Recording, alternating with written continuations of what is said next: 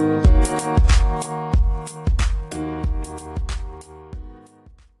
right, I'm juiced up. I'm fucking gassed up right now. I just recorded a TikTok. I would put Addison Ray to shame. We got to talk some sports. It's the Detroiter. I've been up north. Golfing took Friday, didn't do anything.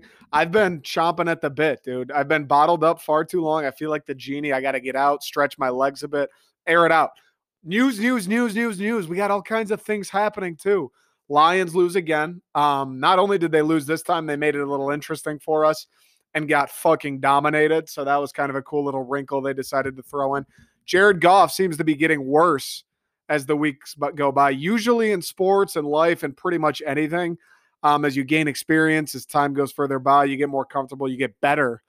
In Jared's case, he's kind of zigging when everyone else is zagging. He's just getting worse. He's missing easier and easier throws. 4th down, wide open guys. Let's throw it to the double covered guy. I'm starting to hit the wall with him. Like I haven't been the pitchfork mob person who's it's Jared Goff's fault. He's never going to win here. We got to get rid of him. I haven't been in that camp. I've actually been the opposite of that camp. I don't really think this team being fucking ass has really been Goff's fault at all. I mean, the team's horrible. Sure, Goff's not great. We could upgrade there. Matthew Stafford, as we're seeing in real time, single-handedly won like 4 or 5 games a year for us at least. Jared Goff, not that kind of player. When you replace a Stafford with a Goff, you lose those 5 free wins for having Matthew Stafford as a quarterback. And now the rest of the team, mind you, the QB is one of 22 positions who contribute to a game. Now the rest of the team, we downgraded the one, we lost 5 wins. Now the rest of the team is showing through, and they're terrible. Goff, though, not great. I think it's time, like, whatever. I know Goff's on the contract. He's been to the Super Bowl. I don't really give a fuck, to be honest with you. He hasn't done anything in Detroit. There's no reason for anybody here to be a loyalist to Jared Goff at all. There's no reason for that.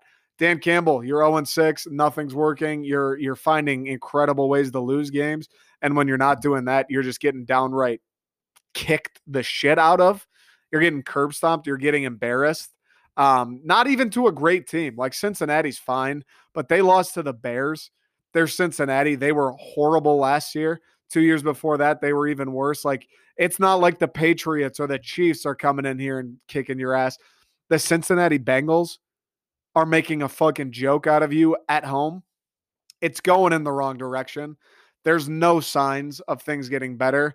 There's no signs of improvement, to be honest with you. I mean, Derek Barnes had a nice game.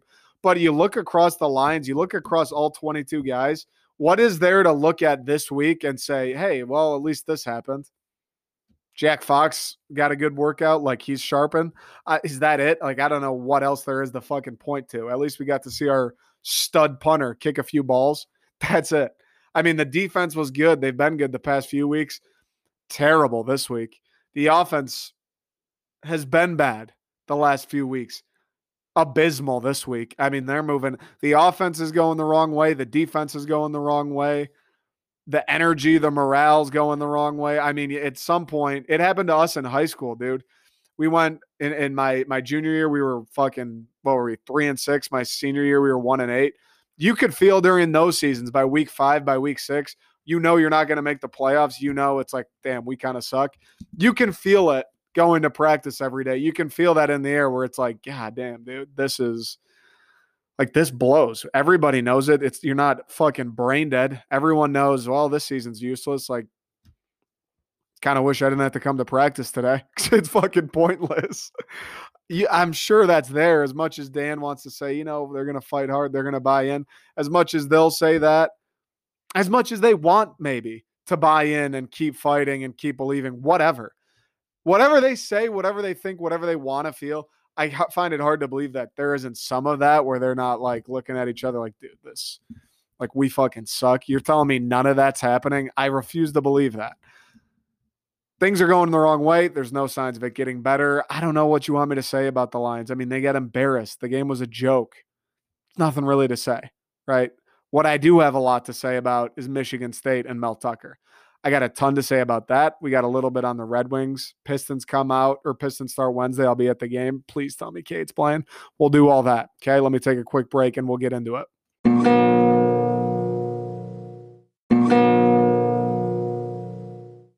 All right. I think that we're just going to leave it there with the Lions. I fucking can't, guys. I can't get myself to come on here where we're 0-6. The division's toast. The team fucking stinks.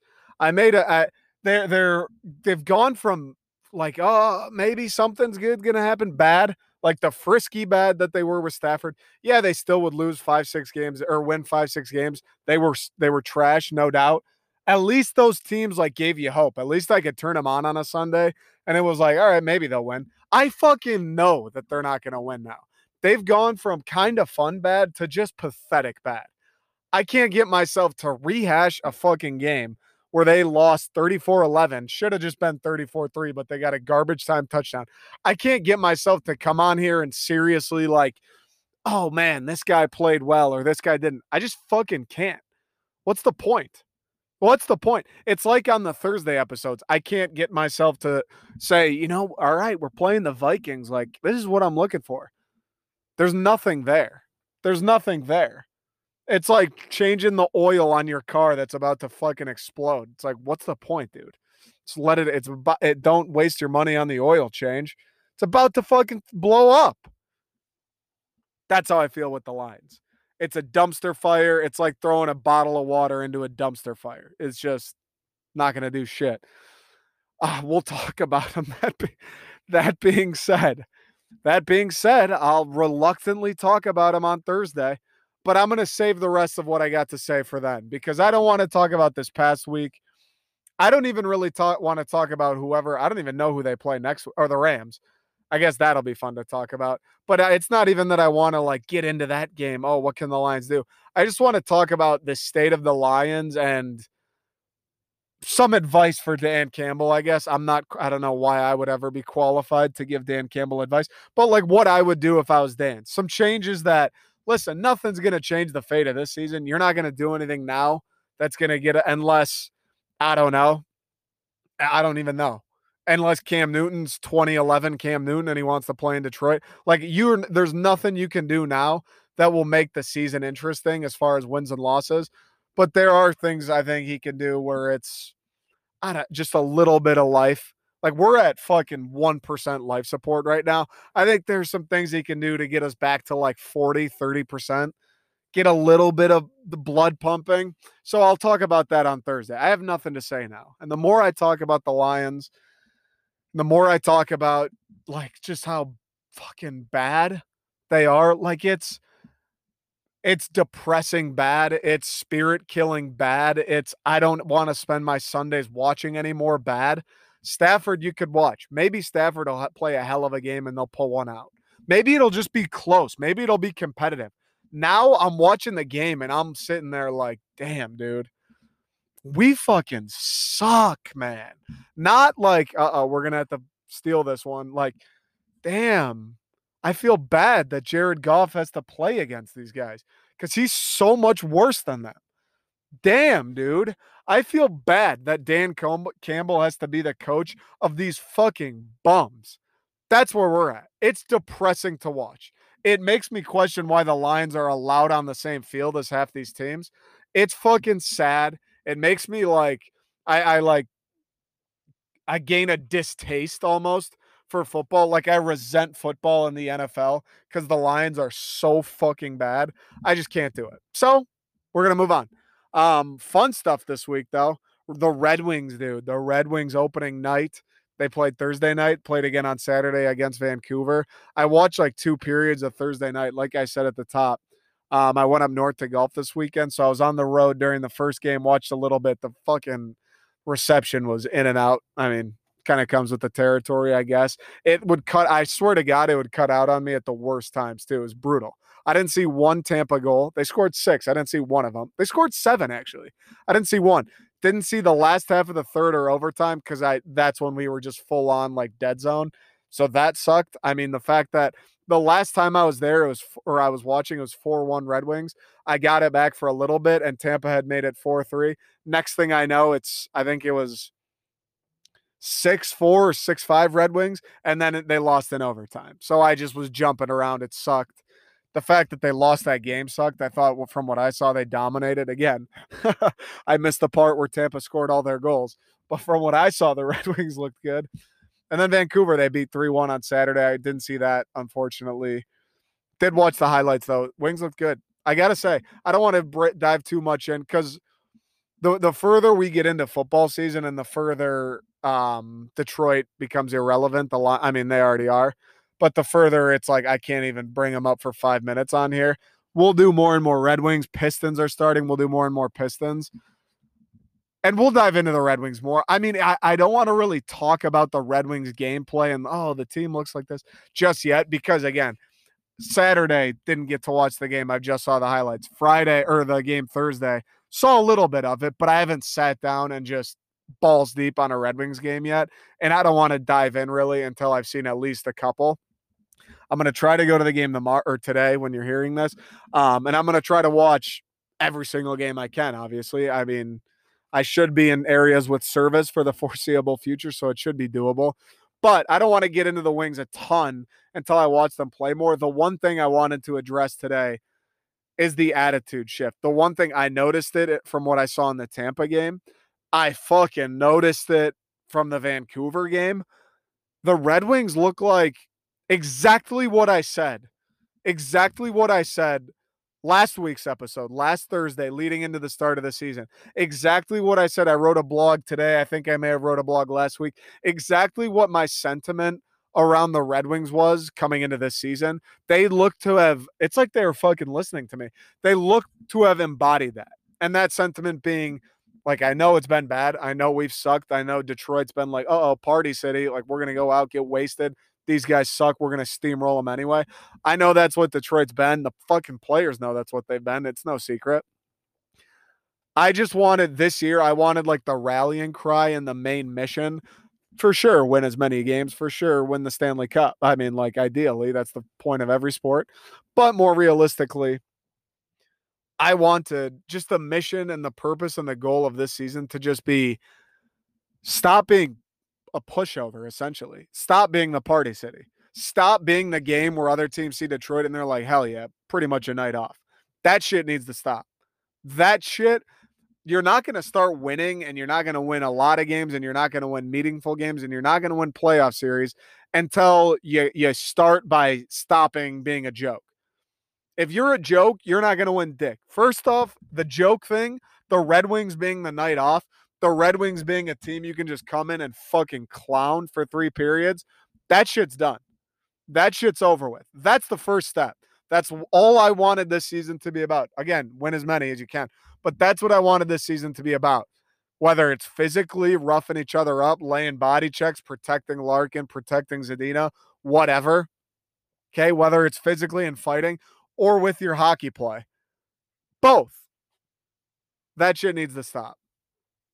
Right? If you play a dog shit hockey game, the Red Wings this year, you should make people pay for that.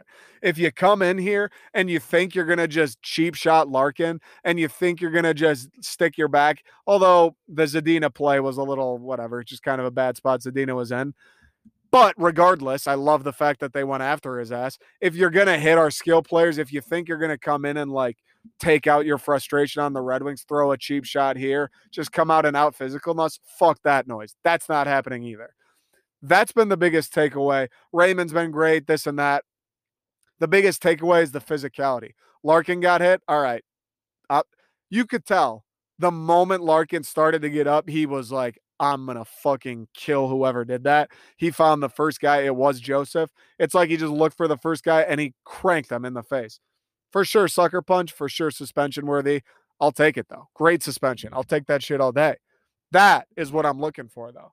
Larkin, you're going to ram Larkin into the boards? Okay, he's going to punch you in the mouth when you're not paying attention. Fine. He gets a 1-game suspension. I don't care. That's fine. Shit like that is where that's what needs to start before you start winning games. You think teams going to come in, Tampa does that and gets away with it. Now everyone's like, dude, you can fuck with Larkin all you want. Larkin took that coming off the neck surgery. He was pissed. I think too, certainly Larkin was upset over the fact that he just had neck surgery and spent all summer rehabbing and it was a cheap shot for sure. But I think what contributed to that maybe is more slept on is imagine how fucking annoyed Larkin is at that. You don't think for like a split second when he was on the ice and deciding, should I punch this guy in the fucking mouth? I guarantee you he thought, dude, this shit has been going on the last 4 years, 5 years. It's done. This is not happening again this year. If I got to be the one to protect myself, fuck it. This is done. This is done. Nobody's getting away with any of that in Detroit anymore. I don't care if it's me punching him, Bertuzzi, Giovanni Smith. I don't care. It's not happening. Zadina, same thing. Clean hit, dirty hit. I don't care. Yeah, you hit Zadina. He's going to come after you. Smith's going to come after you. Bert's going to get in your fucking face and embarrass you on TV. I love the edge. I love the gooniness they're playing with. If you're going to lose games, at least be chippy. If you're going to lose hockey games, you're still rebuilding. You're still building the culture. A great place to start is by not taking shit.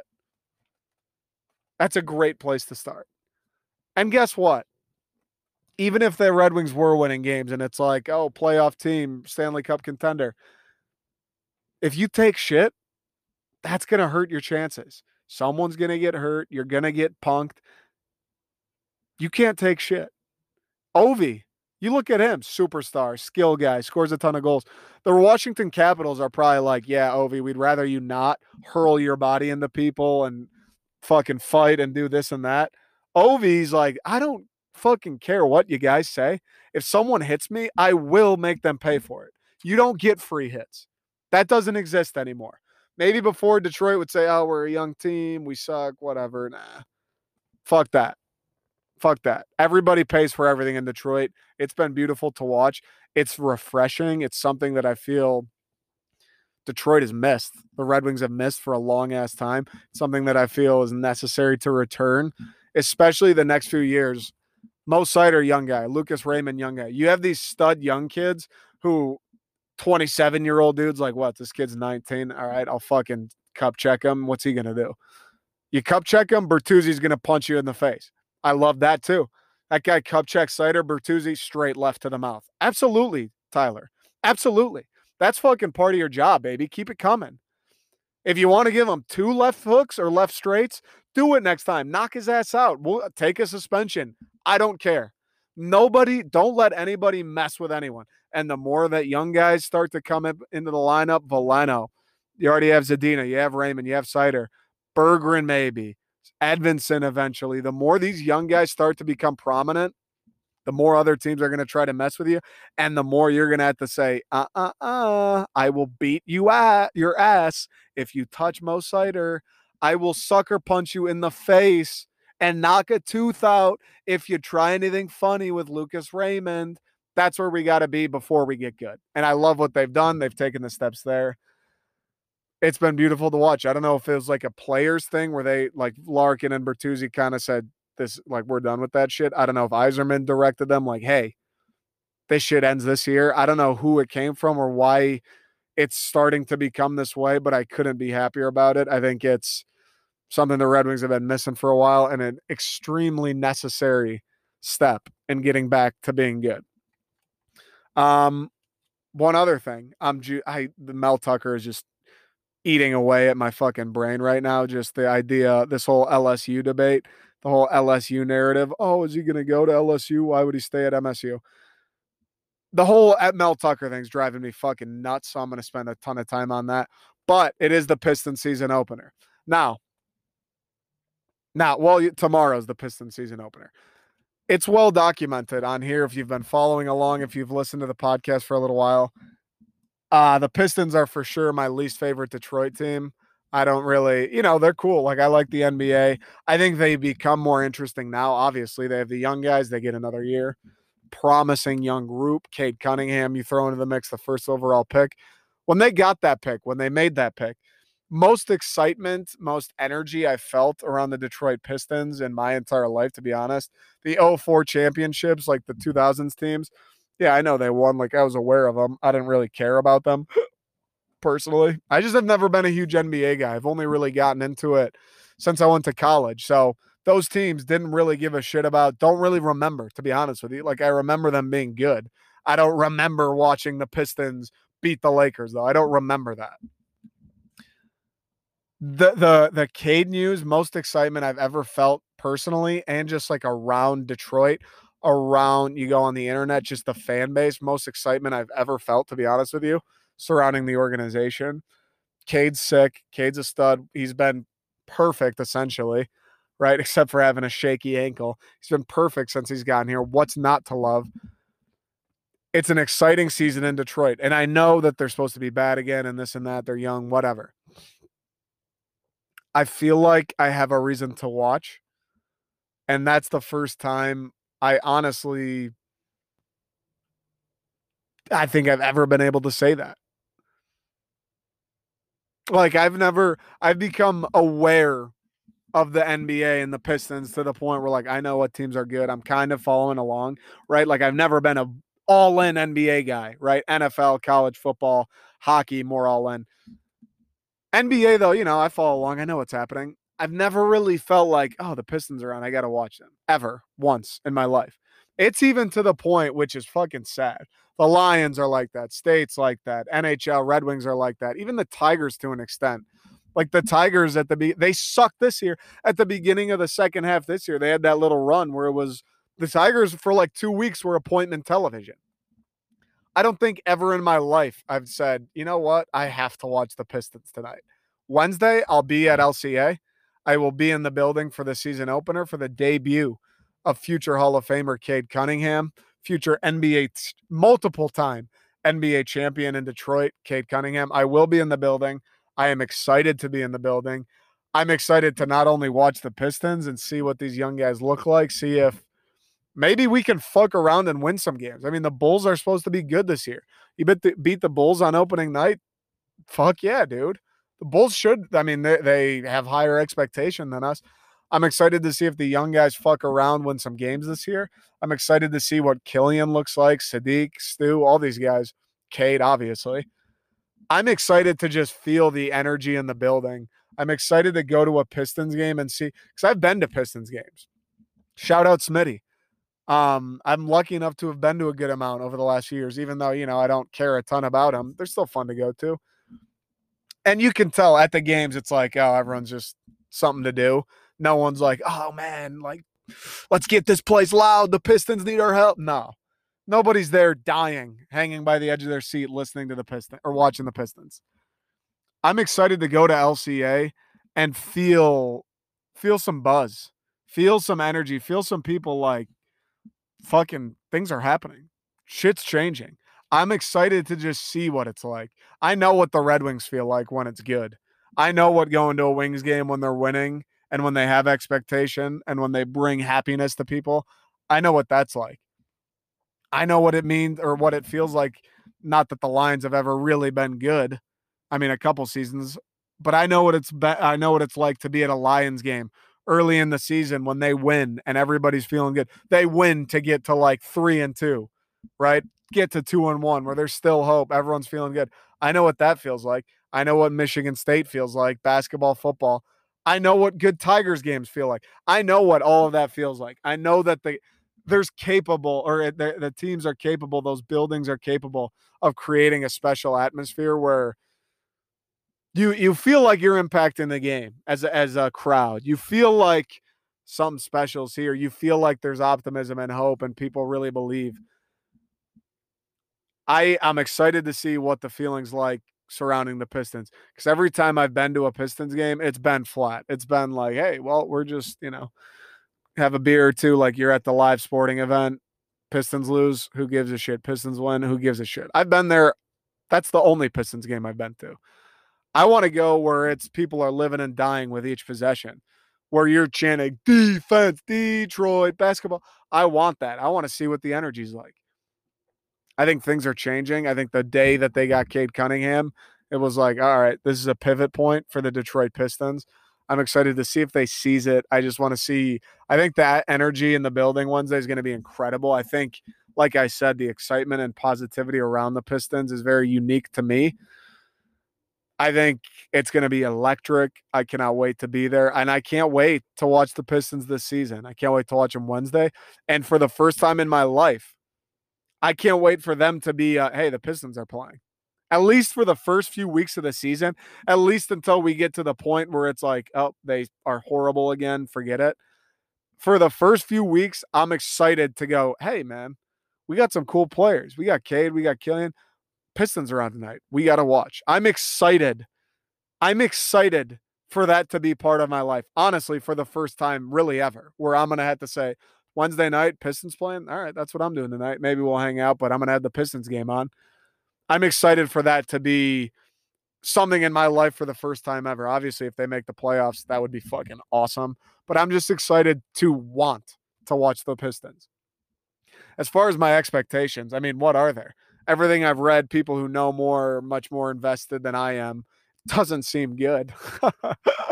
Doesn't seem like they're going to be great. It seems like a rebuild. Seems like every fucking what Detroit's been doing for the last 6 years with every fucking team we have. Oh, yeah, let the young guys play. Maybe it'll be better next year. So that kind of blows. But there are draws. Cade Cunningham, I like. Who doesn't? Killian Hayes, I think, good player. I like Killian. Stu, Sadiq, like there are reasons to watch. There is promise. There are guys that I could see, like that core, Killian, Sadiq, Stu, Cade. Yeah, add a free agent, this or that. Jeremy Grant, add a, yeah, whatever. Those guys, they could win some games. Give them another year, give them 2 more years. Those guys could win some games. I'm excited to see if they can win some games this year. I know the expectation. They're not supposed to make the playoffs. They're not supposed to be good at all.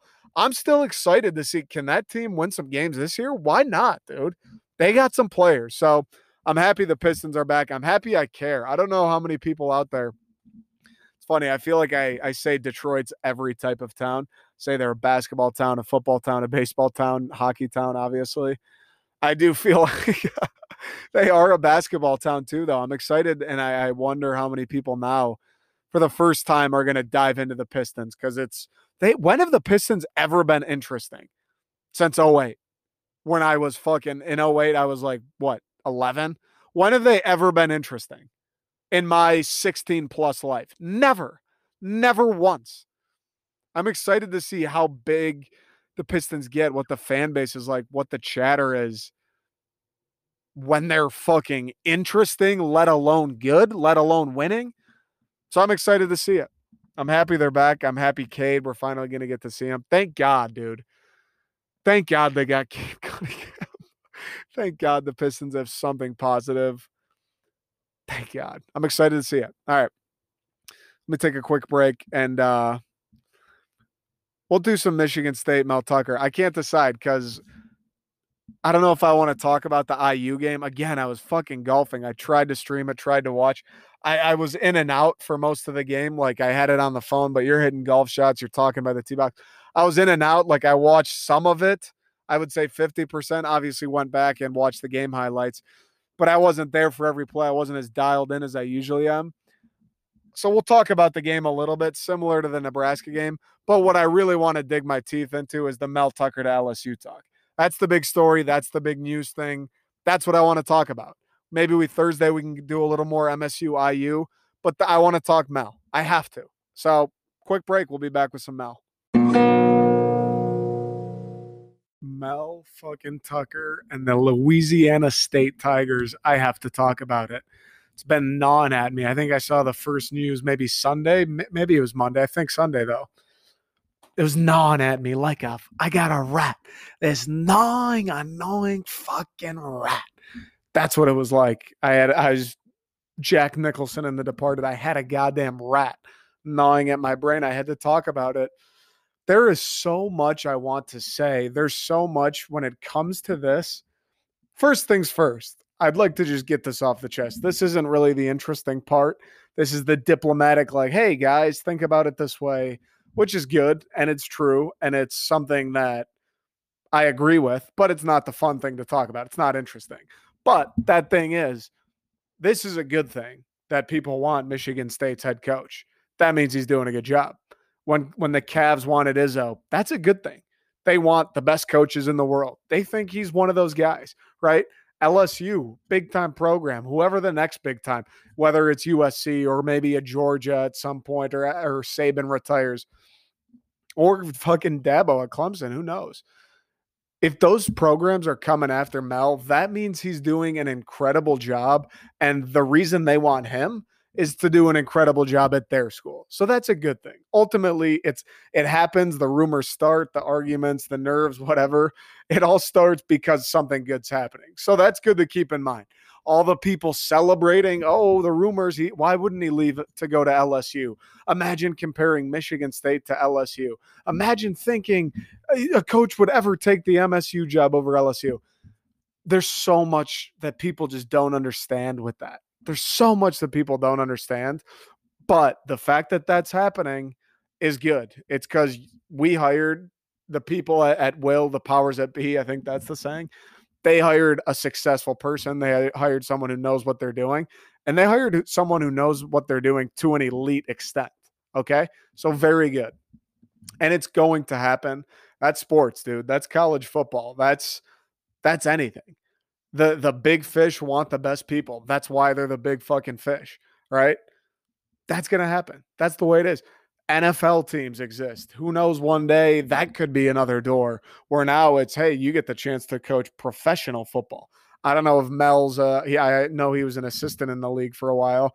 I don't know if he's a pro guy, like that's his ultimate goal. I don't know if he wants to coach pro or if his ultimate goal is to just be a blue blood college coach or maybe go back to Wisconsin. I was talking today. I know LSU, big time program. They love their football, big time program. They've had their success over the years for sure. USC, same deal, although they haven't really been good since Reggie Bush, which is crazy. I feel like USC is a blue blood now. I get it's LA, hotbed for recruiting, but I look at USC, I'm like, ugh, these guys are kind of like a joke. No offense. And then again, I get the allure of, hey, let's go to USC and turn it around. When people say, though, I get that they're a blue blood, quote unquote. I fucking hate what we base blue blood off of. I just view it as the allure behind the program. Like, I get the allure as far as LA, you're a star. If you win, you're a god. And it's fucking sweet that you're in LA and you can just recruit. You don't need to take cross country flights to recruit if you don't want to. You can just recruit within a 100-mile radius. I get that. But at the same time, I'm like, what is cool about USC? What to me makes me have any interest? LA would be cool. But at the same time, do people, like when I look at USC, for instance, I'm like, it's LA. Do people like care about football there? I feel like anytime I watch a USC, UCLA, anything game, it's like fucking 30,000. I don't know. It just doesn't feel like that hits to the extent of an Ohio State or a Florida State or an Alabama. It doesn't really feel like that when just anytime I think about USC, I'm like, they were cool before, but now it's like, why would anyone, I guess if you want to stay close to home, but like, why would a kid from New York say, you know what, I'm going to go to USC? It's like, dude, there's so many, like go to LA once you're done with college. There's so many better places you could be before then. That's just my prerogative. I'm sure I'll get ripped apart for that. That's fine. I don't care. That's my prerogative. Again, LSU, I get the allure. But when I think about, I guess, blue blood programs, there are just the ones that are the ones that forever will be, like Tennessee. I've never once in my life considered Tennessee a good football program. I don't know when the last time they won anything was, but I don't think it's while I was alive. Maybe Peyton, when Peyton was there, and I don't remember it. I don't think of Tennessee as like, oh shit, that's Tennessee. I'm like, dude, those guys fucking stink. They're supposed to be good every year, and they never are. They literally never are. But they'd be considered a blue blood. I view as definitely like history and tradition. And again, the schools like Tennessee and the Michigan, same deal. Like as many bad seasons as Michigan's have, they'll forever be considered one. Texas is another. I get that. But I also feel like people don't, or they way, way, way less weigh in like, yeah, but what happened while I was alive? You know what I'm saying? Like I get Michigan's got all these titles. Tennessee probably has all these records and titles. Texas, same thing. But like, what have you done that I care about? Like, oh, great. You won 3 national championships in 1946, 7 and 8. Dude, that was World War II. I watch World War II documentaries and I sit there in awe, like, how the fuck did this actually happen? How is this real? That's what I think when I watch stuff from that time. If you're happy and you're proud and you're a blue blood because that's when you won, when I watch the timepieces and I'm like, what? This was real? Like I see a picture of Detroit from World War II and I'm like, oh my God. Like, what is that? Well, how? That's crazy that I don't know. It's just crazy. If you like, if that makes you a blue blood, okay, I get it. But are we not more concerned with like, okay, that's cool and all, like all those dead guys were good at football, I get it. But what do I care about? Like, why should I care about Texas? I kind of remember that Vince Young, the championship. Other than that, though, why should I vaguely remember Colt McCoy. Why should I really care about Texas? Why should I really care about Tennessee? Why should I say that they're a blue blood? I don't care what they did in the 60s or like, dude, I don't give a shit. I get the reason they're a blue blood. I'll tell you why is because Knoxville's probably incredible because the people who go there and get rich fucking care about football because they have won. So they want to keep winning for sure. That's where I think the history comes in is now your expectation is to win. Like there's no blue blood that doesn't have history. Is there? I think that kind of defines the blue blood because then at those schools, you just win or you're out. Right. I think that's kind of what forms the blue bloods. But some of these blue bloods, it's like, dude, you haven't done blue blood type shit since I was 2 years old. Like, what? I don't care about that. I don't care about that. That's kind of how I feel about some of these programs. That was long winded. But I say that to say if I'm Mel Tucker right now and I'm kind of peeking around LSU, that's an intriguing, if they offer them, intriguing offer, 100%. But if I'm looking around, I'm thinking, all right, LSU, it's I don't know. I know he worked there as an assistant. I don't know how he feels about like living in Louisiana. Um, so they just won a natty, and less than 2 years later, that guy's fired. That's weird because winning a natty is like pretty much impossible unless you're Alabama or Clemson. So maybe I don't know. Do you feel like you should have a bigger grace period than that? Let me make some changes. Let me give this thing another crack. 2 years and you're done. You just won a national championship. Okay. He looks at that and then he looks at Michigan State.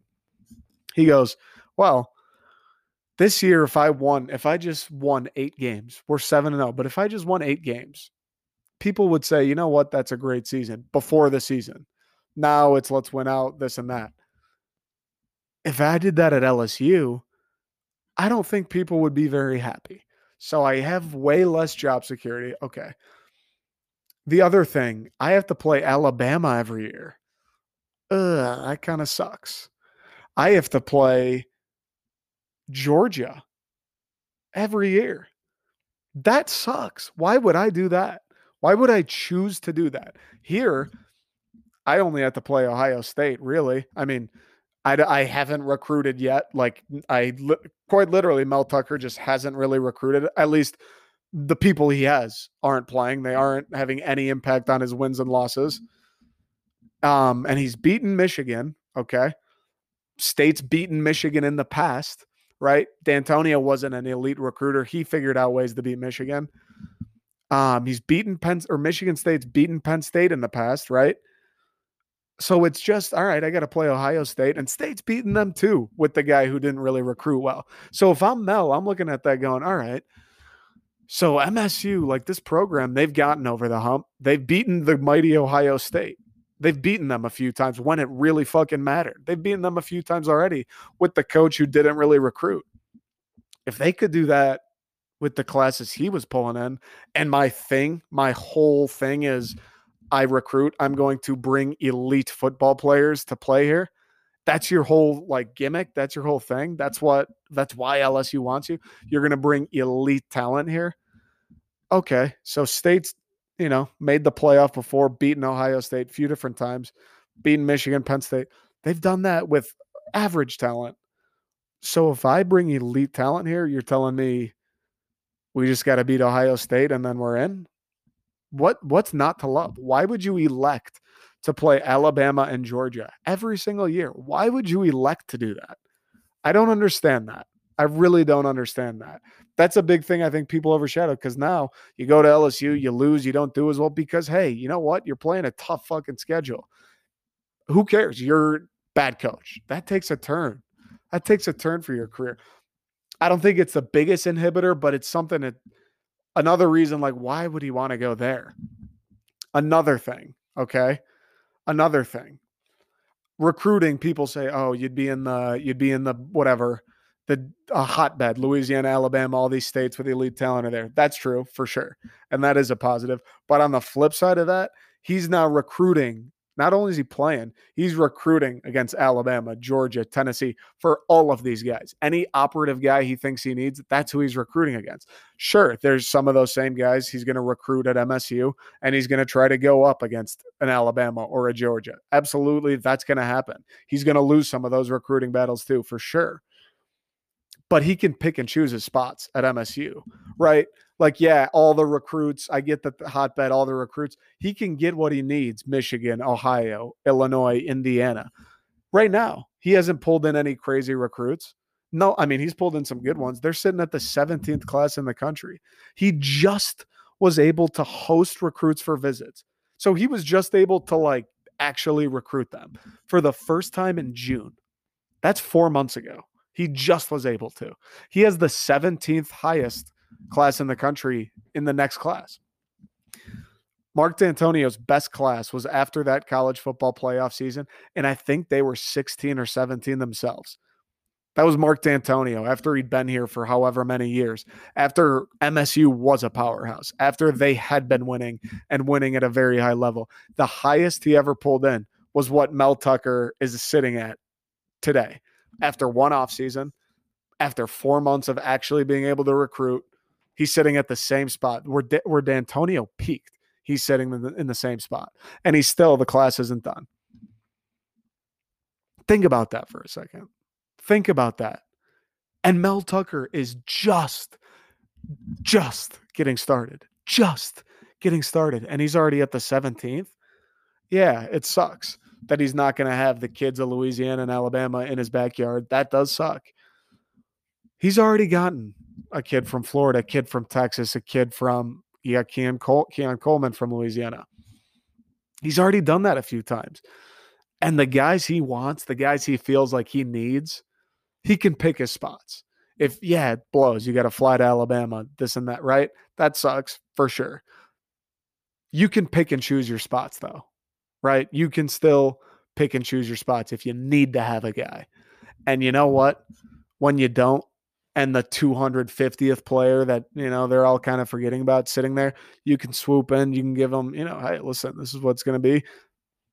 Probably scoop a couple of those too. The head-to-head recruiting, because we felt it in the Big Ten. The head-to-head recruiting is key, right? Michigan, he's got to recruit against. He already, again, second class, 4 of the top 10 players in the state. He's already turned the tables in the state of Michigan. He doesn't have a better class than Michigan, but in the state of Michigan, he's pulling a better haul right now. Okay? Ohio State, that's tough for sure. You're going to have to recruit against them. But then Penn State, James Franklin's always on the hot seat. Again, another team, they don't really worry me as much. Like when it's Ohio State, Notre Dame kind of worries me too. They're in there. I guess those are some tough teams to recruit against, actually. I don't know. I don't know what I'm saying. Those are some tough teams. Alabama and Georgia and Clemson, it feels if they want a player, they have him, right? That's how it feels to me. Like they are just elite top tier. And those kids want to stay close to home and they want to go to Alabama. Ohio State recruits at an elite level, though. Michigan's very good. Penn State's also very good. So the recruiting's tough too, I suppose. But that point remains. He already still has gotten guys, Louisiana, Florida, Texas. He's already gotten guys. California, the quarterback. He's already gotten guys from these states. Georgia, a bunch from Georgia. He's already doing it. And we're just getting started. He hasn't even set in his infrastructure. He's barely been able to host some of these kids. And he's already recruiting at a much higher level than Michigan State's used to. And in general, at a high level. I mean, Michigan, D'Antonio was doing that with like classes in the 30s, classes 30s, low 40s. Mel Tucker has a class at 17. We're 7-0. He has a class at 17. He's already, knock on wood, he already is doing it. And it's barely year 2. It's barely year 2. And he's already doing it.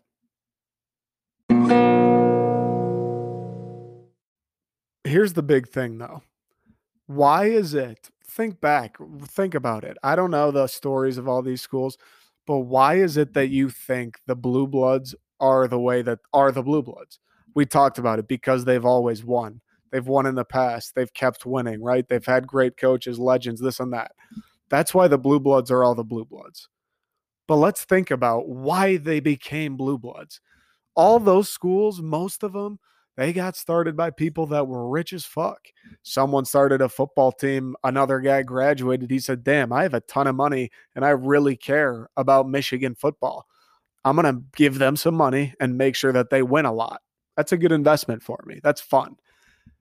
That's why all these teams, all these organizations, all these powerhouses exist, because they have people that care about what they do that are willing to give them disgusting amounts of money to accomplish their goal. Disgusting amounts. Disgusting amounts. Okay? That's why all these blue bloods are the way that they are. Traditionally, the schools that aren't blue bloods don't have as much money, can't pour it. They can't get the huge stadium. They can't get the insane weight room with a waterfall in it. This and that. Many things. Usually they just don't have the budget. Same reason. It's funny how in baseball, the Yankees are the blue blood. They have a huge budget. Dodgers are blue blood. They have a huge budget. Red Sox, huge budget. Cubs. That's weird how that works. That's funny that the big time in soccer, or I mean in baseball, the teams that get to use the most cash, or the teams that do, traditionally win more and are considered the elite brands, this and that. Soccer, same thing. Money. Money, like everything else on earth, unfortunately, money is what dictates what happens. People want it, they make decisions upon it. If they find the easiest way to do it, falling back. If you can get rich and you have all the resources to make you win, and it's easier to win at Michigan State than LSU, why would you go to LSU? Why would you choose the harder job that's going to get you paid the same? Why would you choose that? Michigan State, I get when you see them, they're not a blue blood. Fine, whatever. Michigan State has history that people just don't understand, though. The Duffy Dougherty to the game of college football is, I mean, he's like the modern era. Imagine like the shit that they were doing. I don't know what it was. It definitely wasn't football that they were doing before black kids could play. Duffy Dougherty straight up changed the game. Straight up changed the game. Like that happened at State. People, dude, I don't know if people don't know that. That happened at State. They won Natty. I think, did they win two? I know they won one. They won a Natty. They had like the first, third, and fourth overall pick in a draft once. That happened. The D'Antonio years. Really Hoyer, Cousins, Cook, those years, that entire run. Michigan State, pretty elite. Pretty elite. You look at the basketball program. Since Tom Izzo got there, the last 20 years, they've made the tournament. They've been the best team in the Big Ten for the last 20. They've dominated. They've almost become, like, I think maybe the first case in basketball or in sports that I'm aware of or would ever think about where a team became a blue blood. Michigan State, yeah, they had magic. Fucking unreal. They won the one and then ho-hum.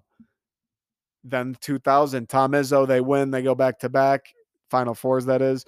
Tom Izzo keeps making it. Final four. He can't win another one or hasn't yet, but he's making a ton of Final Fours. And State isn't considered a blue blood. But now, I feel like when you look at Michigan State, I'm for sure kind of a homer. But when you look at Michigan State, they're the next man in. If you're saying like UNC, Kentucky, who am I forgetting? Like IU, UCLA, Duke. I guess IU and UCLA, I don't even know. But Duke, Kansas, if you said they're the blue blood, State's like the next guy. If we get one more, it's State. But the point I'm saying is State isn't that close because of their ancient history. State is there because of their recent history. Because Tom Izzo decided. The university gave him what he needed, and they decided, yeah, we're just going to be sick at basketball. We're just going to be nuts at basketball, and that's the way it is. What if people aren't considering this, or I get people don't talk about it? I made a TikTok saying why Mel's not going to go to LSU or why it doesn't make sense. I see the reasons there are. Yeah, LSU, cool program, all that shit. I'm telling you why he won't. I'm getting people saying, oh my God, LSU can offer so much more than Michigan State. Oh my God.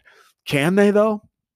What if Michigan State, by making that hire of Mel, by giving him the bag, meeting every demand, what if in that moment, that decision, the logic and reasoning behind it, the purpose was they sat around in a meeting one day, whoever the board, and they looked at each other and they said, you know what? Let's fucking be elite at football. That was awesome. Those years where D'Antonio was winning a ton, that was awesome. We made a shit ton of money. The brand was huge. That was awesome. Let's do that again. We proved we can do it once. And we were kind of, we were kind of being pussies with the budget. We didn't give them enough money, but we still kind of got it done. Imagine if we open up the purse. They examine Michigan, maybe Ohio State. They look at, all right, how much are these guys paying? They opened up the purse. They gave Mel a contract that they've never even considered giving anyone else. Paid a buyout. Gave him his salary pool for his assistants. Gave him everything he needed. They're building a new football facility. You don't think that series of decisions, all that stuff happening at one time, you don't think that's by design? What if Michigan State is just trying to do what they did with basketball? What if they said, you know what? Let's just be a blue blood. Obviously, again, the blue blood, the history. But what if they said, let's compete with the blue bloods? Let's be elite. Let's be one of the top 10 programs in the country. We know we can. We didn't give nearly the money these other programs did during those years, and we were still there. What if we gave them the money of those programs? Think about that for a second. What if that's the decision Michigan State made? Everyone telling me, LSU, they're such a bigger program. Oh, they've won before. Oh, this and that, the boosters, the money, everything you can offer, recruiting. What if Michigan State, Matt Ishbia, Dan Gilbert, those guys are donating. They have so much money and they're always donating. They have the boosters, not to mention all the other rich ass fucking people that would love to see Michigan State football be elite. You don't think Michigan State can pony up any amount of cash in the world? People on that TikTok commenting, LSU just they're bigger. They have the money. They have the boosters. You don't think Michigan State can offer anything in the world to someone? Do people know what Michigan State is? That's what I almost don't understand about it. I get the chirping of the blue blood thing. They don't have the history, this and that. Forget the past. As of right now, do people not realize what Michigan State is? Michigan State is a fucking machine of human beings. Do you know how many great, successful, unbelievable people have come from Michigan State? Do you know how many there are? Michigan State, if they want to, can be a fucking war machine with the sole purpose of annihilating every other Big Ten program. They can do that. Michigan State, we can do that. People just don't seem to realize that, though. What if Michigan State just decided, you know what? Let's fucking be elite. Let's do it. What if that's the decision? They're going to hire him away. Hey, Mel, we're not going to let you get away. We are giving you everything you need. Everything you need, Mel. What if that's what's going on? I feel like you think it's a coincidence they're building a brand new, I don't know how much it was, like 30 million or something crazy, a shit ton of money. They're building a brand new football facility. You think that's a coincidence that randomly is just happening as Mel Tucker gets hired for a record high contract, a higher number than I think most people around MSU would ever expect, or at least history dictated? That's what MSU's been getting ragged on for years, is not shelling out when it comes to the football team. They've had the runs. They've had the swells where they're good and they're doing cool stuff, winning bowl games.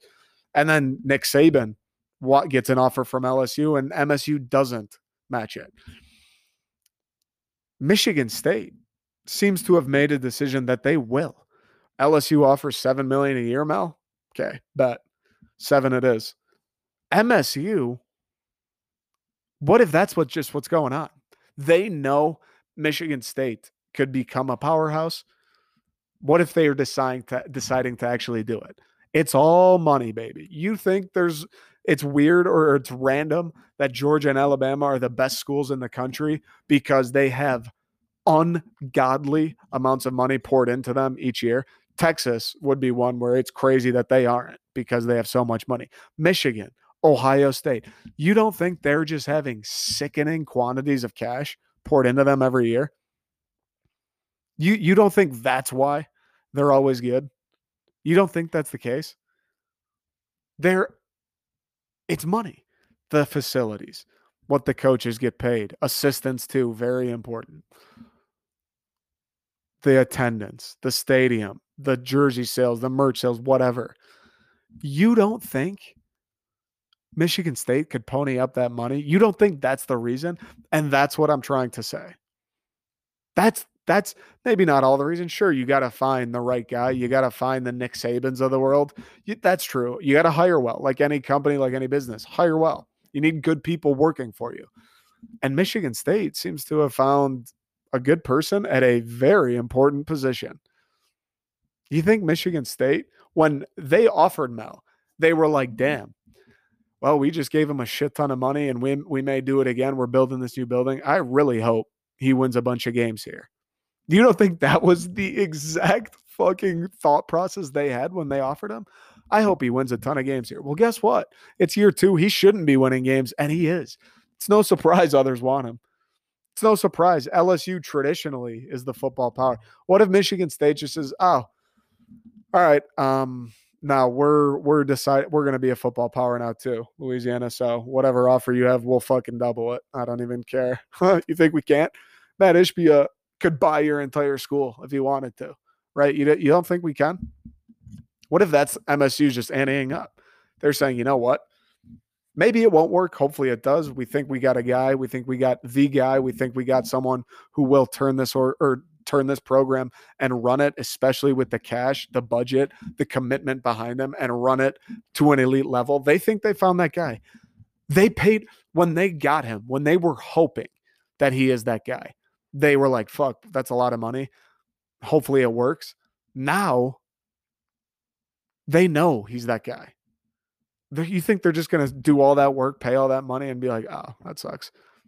You think they're going to build that facility to let that guy get away? They are going to make him any offer he needs. They are going to match. They are going to outbid whatever LSU has. MSU will come with more. People need to look at the signs. People need to look at what's happening, dude. Everyone who's freaking out about Mel and this and that. Yes, I understand the whole, LSU traditional power. But like I said, what if Michigan State deciding to maybe try and be one of those powers? We need to think about that. There's a fucking facility. Again, that's not a coincidence. They paid Mel. They paid him. He was committed. I think people give him a lot of shit. Fair enough, whatever. The Colorado thing, I think he was like wanted to stay at Colorado. Whatever they came with, maybe it was like $2 million a year, $3 million a year. I don't know what he was making at CU. He was like, I can't do it for that. What if they came back? Or I think I read the interview. He said, this is how much I'll need. This is what I'm going to need for my assistants. He came out fucking ready to go. And they said, let's do it, Mel. I read an article from Alan Haller, the current AD, which again, another reason he'll stay. He's friends with Alan Haller. He wanted Alan Haller to be the next AD, and now he is. During the interview, Alan Haller wrote, Mel Tucker had a binder specifically titled Michigan State and had everything laid out, his budget, how he would do it, how he's going to do it, why he wants to do it, everything laid out for Michigan State specifically, not any program, MSU specifically. He said, this is what we need. This is the money for this, this, and this. He looked at Alan. There's a quote, fucking goosebumps. He said, I think we have the resources, or if we can get the resources, I think MSU has the resources. I really believe we can win a national championship there. He knows MSU has the resources. He was around it. And again, maybe that's a thing where unless you're around it, unless you're familiar, I suppose, with the MSU community, people just don't realize, like, people fucking care. I know it's not Ohio State. It's not Alabama. People fucking care about sports here. There's like 5 months, 4 months of the year where people in this state don't do anything except watch sports. I think people just, it's like, oh, Michigan State, they're a basketball. They don't care about football. People fucking care about football. People care about football. People love football. They love Michigan State football. They can be. They have the people. They have the support to be that school. I really fucking hope again. I firmly believe Mel's here. I mean, there's no reason to stay. Beyond all that, dude, imagine moving your family for the third time in 4 years. Moving in college when you're like, fuck, I got to move an entire block. That sucks. Imagine moving across the country 3 times in 4 years. There's just so many reasons for Mel to stay. So many. The facility, MSU, I think, has gotten to a point where they're ready to just make financial commitments where they're like, fuck it, dude. You need $4 more mil. You're getting $4 more mil. Let's rock. Let's do this thing. We want to win too. MSU's making financial commitments. He's got his guy at AD. His first job was at Michigan State. Say what you will. It's got to mean something to him. I know it's like, oh, he worked at LSU too. First job rather than a random assistant job. The first job's probably a little more memorable. He's still young. He's making memories. He kind of probably prefers East Lansing when he's like 24 versus being 40. And we got guys like Matt Ishbia and Dan Gilbert that are just a bank. They're just a bank with an infinite line of credit. I think people forget or don't want to acknowledge that Michigan State could just be deciding to be one of those schools. All of this happens, much like most things in the world, it all happens because of money. MSU's always had the ability to get that money if they wanted it, if they decided so, if the people with the money decided so. Maybe it's time. Maybe the people have. The powers that be, they've said, you know what, Michigan State, they're going to just be very good at football now, guys. That's it. We're going to give them a ton of money. We're going to get the best talent in the world. We're going to get the best coaches, the best players, the best facilities, and we're going to win a ton. What if that's just what happened? MSU, people don't know it. People don't think it. They don't want to acknowledge it. MSU and the people affiliated with the Michigan State University, they can do that. They have the resources. It's a matter of, hey, do you want to? Maybe they just said yes. All right, that's all I got today. Hope everybody has a lovely Tuesday afternoon, evening, morning, whatever it is. Appreciate everyone listening. I'll be back here Thursday. We'll be at Second String tomorrow and Friday. All right, everybody. Talk to you tomorrow.